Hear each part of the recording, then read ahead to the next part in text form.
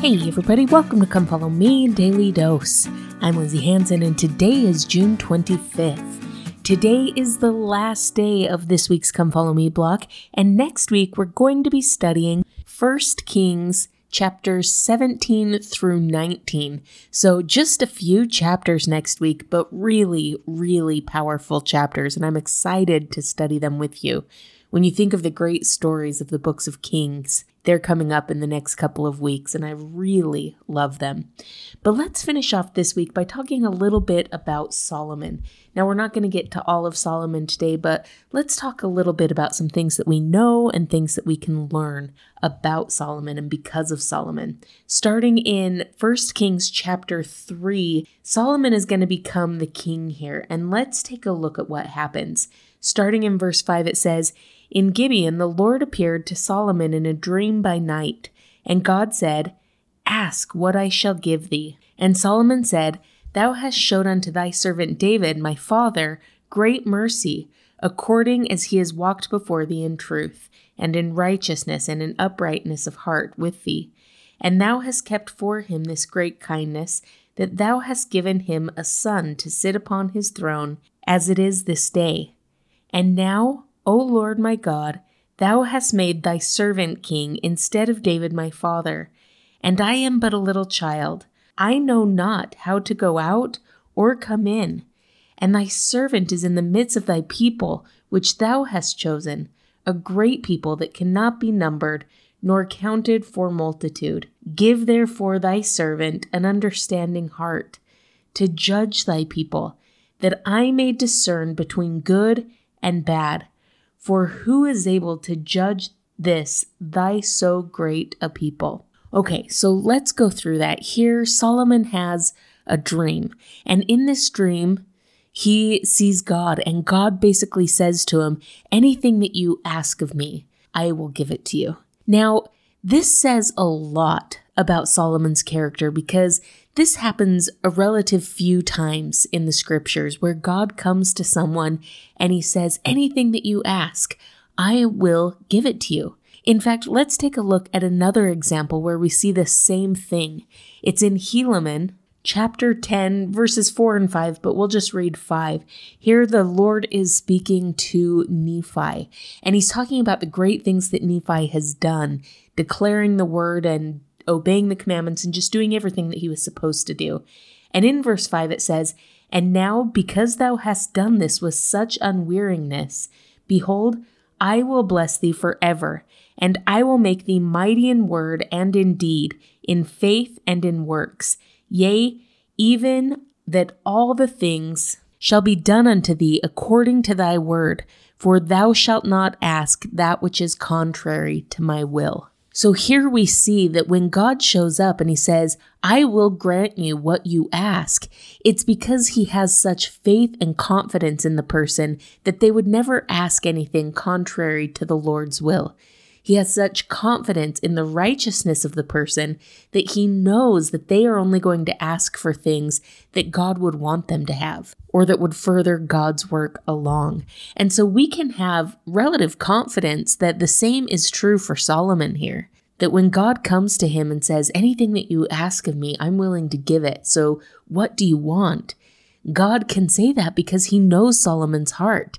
He knows his goodness in this moment, and he knows that he's not going to ask for anything contrary to his own will. And so Solomon's going to respond, and it's interesting because he's going to respond first talking about his father, and he does recognize the great mercy which the Lord has shown to David.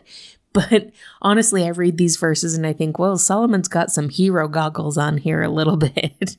Like he is seeing only the best things in David. But also the things that he's saying about David helps me remember that Solomon only knew David after his big mistake or after his big sin with Bathsheba. And he wasn't perfect after that. But this helps me see and helps me understand that there was probably a lot of repentance that happened on David's part. And we do see right here that Solomon says that the Lord has shown great mercy as David tried to walk in faith, or as David tried to do the things that he was supposed to do. But what I love here, especially starting in verse 7, we see the great humility of Solomon. He says, I am but a little child. I know not how to go out or come in. He's saying, I don't really know how to do what I'm being asked to do. He wasn't a little child. In one of our church manuals, it says that he was probably around 20 years of age. So he's not this little child, but I love that he's explaining how he feels that way. I know that sometimes I've been asked to do things that felt outside of my scope of expertise, or I've been asked to do things that felt impossible to me, and saying I am a little child is a good way to describe how you feel in those moments. You feel completely helpless. And so here with those feelings, with this knowledge of what he had to do and not feeling capable to do it, Solomon asks for the most beautiful gift that I think God could give him. I absolutely love it. He says, "Give therefore thy servant an understanding heart to judge thy people, that I may discern between good and bad." What a beautiful gift that he asks for. The gift of discernment. And that is a gift that you and I desperately need in our lives also. Now, granted, we need it for different reasons than Solomon needed it. He was standing as a king and as a judge over the people. We don't need it because we have to judge people, but we need it because we have to judge situations.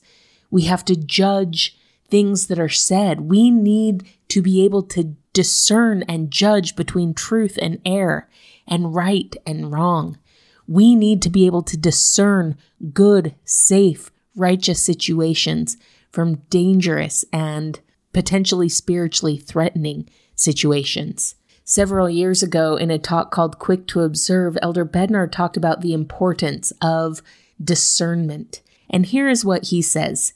Can we recognize how crucial this spiritual gift is in our lives today, and how being quick to observe is a powerful invitation for the blessing of discernment? President Stephen L. Richards, who served as a counselor to President David O. McKay, has provided additional instruction about the nature and blessings of discernment. Quote, "First, I mention the gift of discernment, embodying the power to discriminate between right and wrong.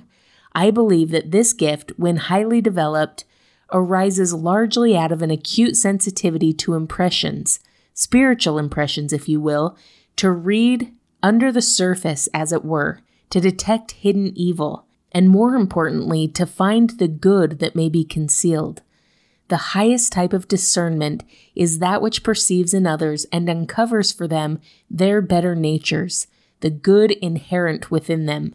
Every member in the restored Church of Christ could have this gift if he willed to do so. Even the inexperienced could recognize false teaching, in a measure at least. We ought to be grateful every day of our lives for this sense which keeps alive a conscience, which constantly alerts us to dangers inherent in wrongdoers and sin." Unquote.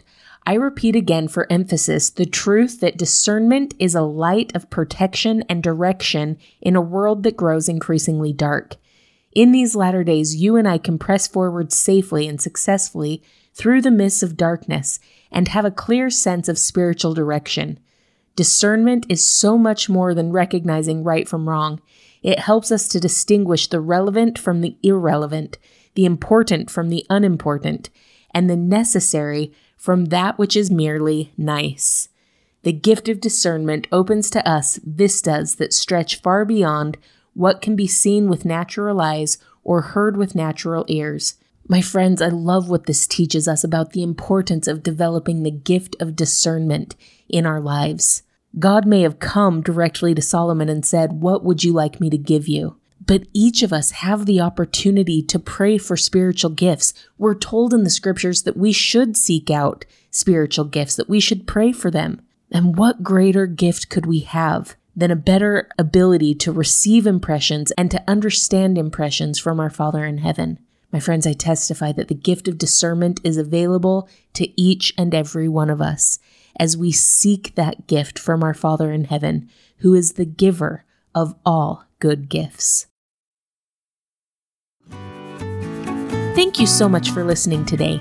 If you're enjoying this podcast, make sure to follow us on social media, subscribe, like, comment, or share. This has been Come Follow Me, Daily Dose, and I'm Lindsay Hansen.